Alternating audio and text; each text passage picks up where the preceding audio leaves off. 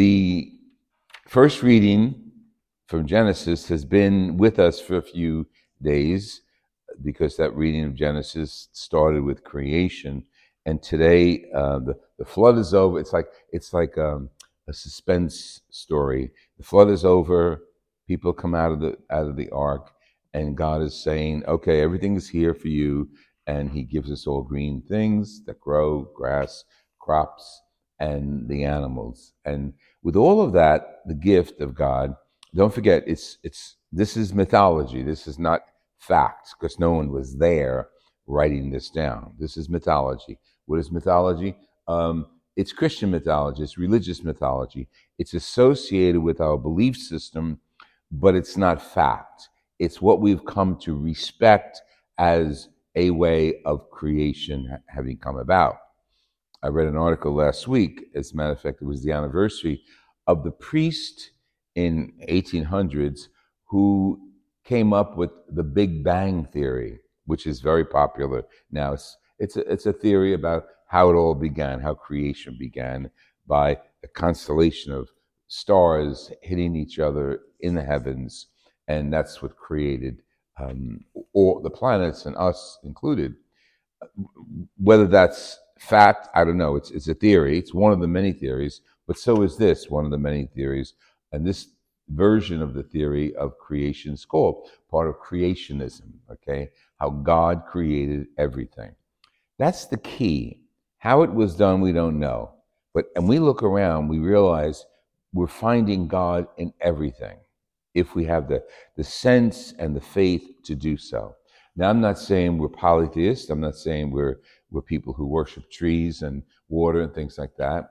No, we find the presence of God in everything because, as that section of scripture says, He's telling the people, you can kill everything you have, animals to eat and all that, but you cannot kill each other. You can't kill a person.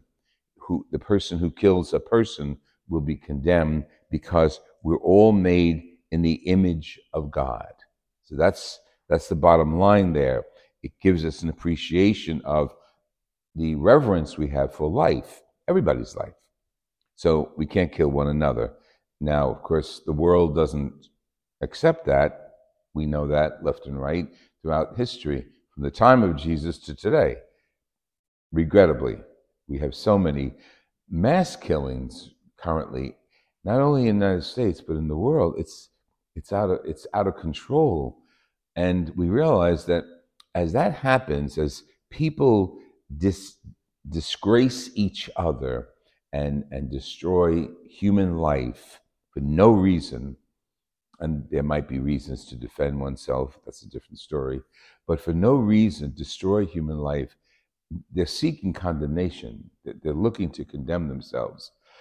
But that's one of the biggest things we're fighting, the reverence for life, all ages. And it still goes on, and we pray for the victims of these mass shootings. And you're almost stopping to name them because they're familiar names. I'm not going to say them. They're familiar names. Last night, another one in another previous location. So there's something in society that has gotten into people to make them anti-God, to make them anti-life. And we who follow Jesus want to bring life, not take it away. That's why we're so inundated with the demands of feeding the hungry and clothing the naked and sheltering the homeless. It's our mission. And regrettably, it falls short of the ideal. But that's not unusual because even in the time of Jesus, they were looking for Jesus and trying to understand who he was. And he finally turned around and said, well, who do people think I am? And they named a whole bunch of possibilities. Oh, you think a prophet, Elijah, this.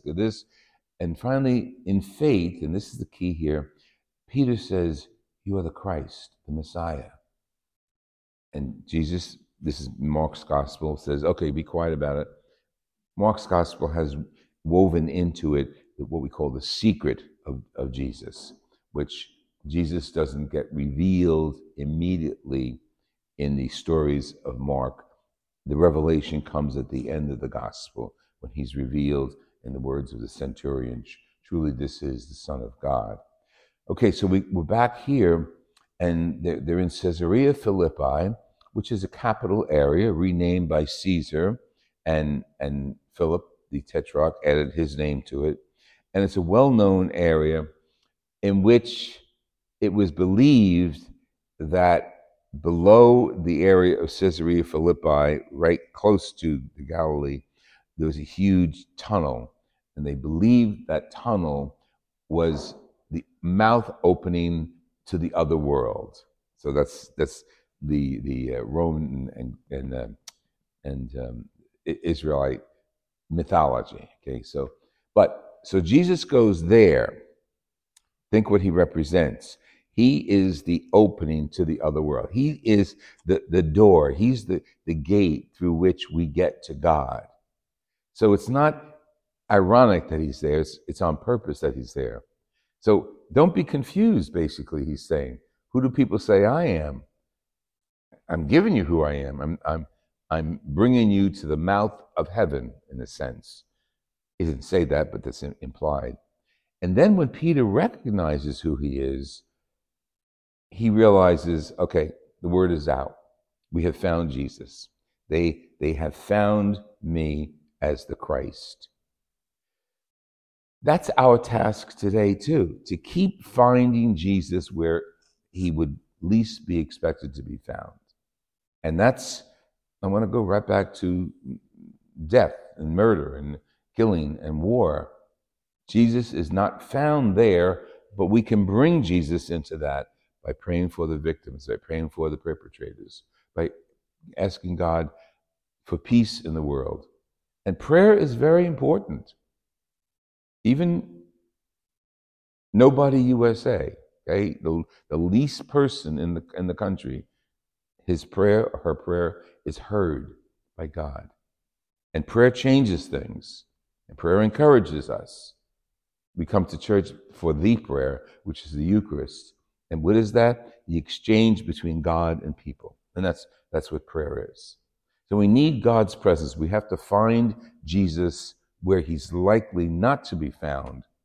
But that's our job as Christians who believe in the presence of God and who believe that the image of God is in all people.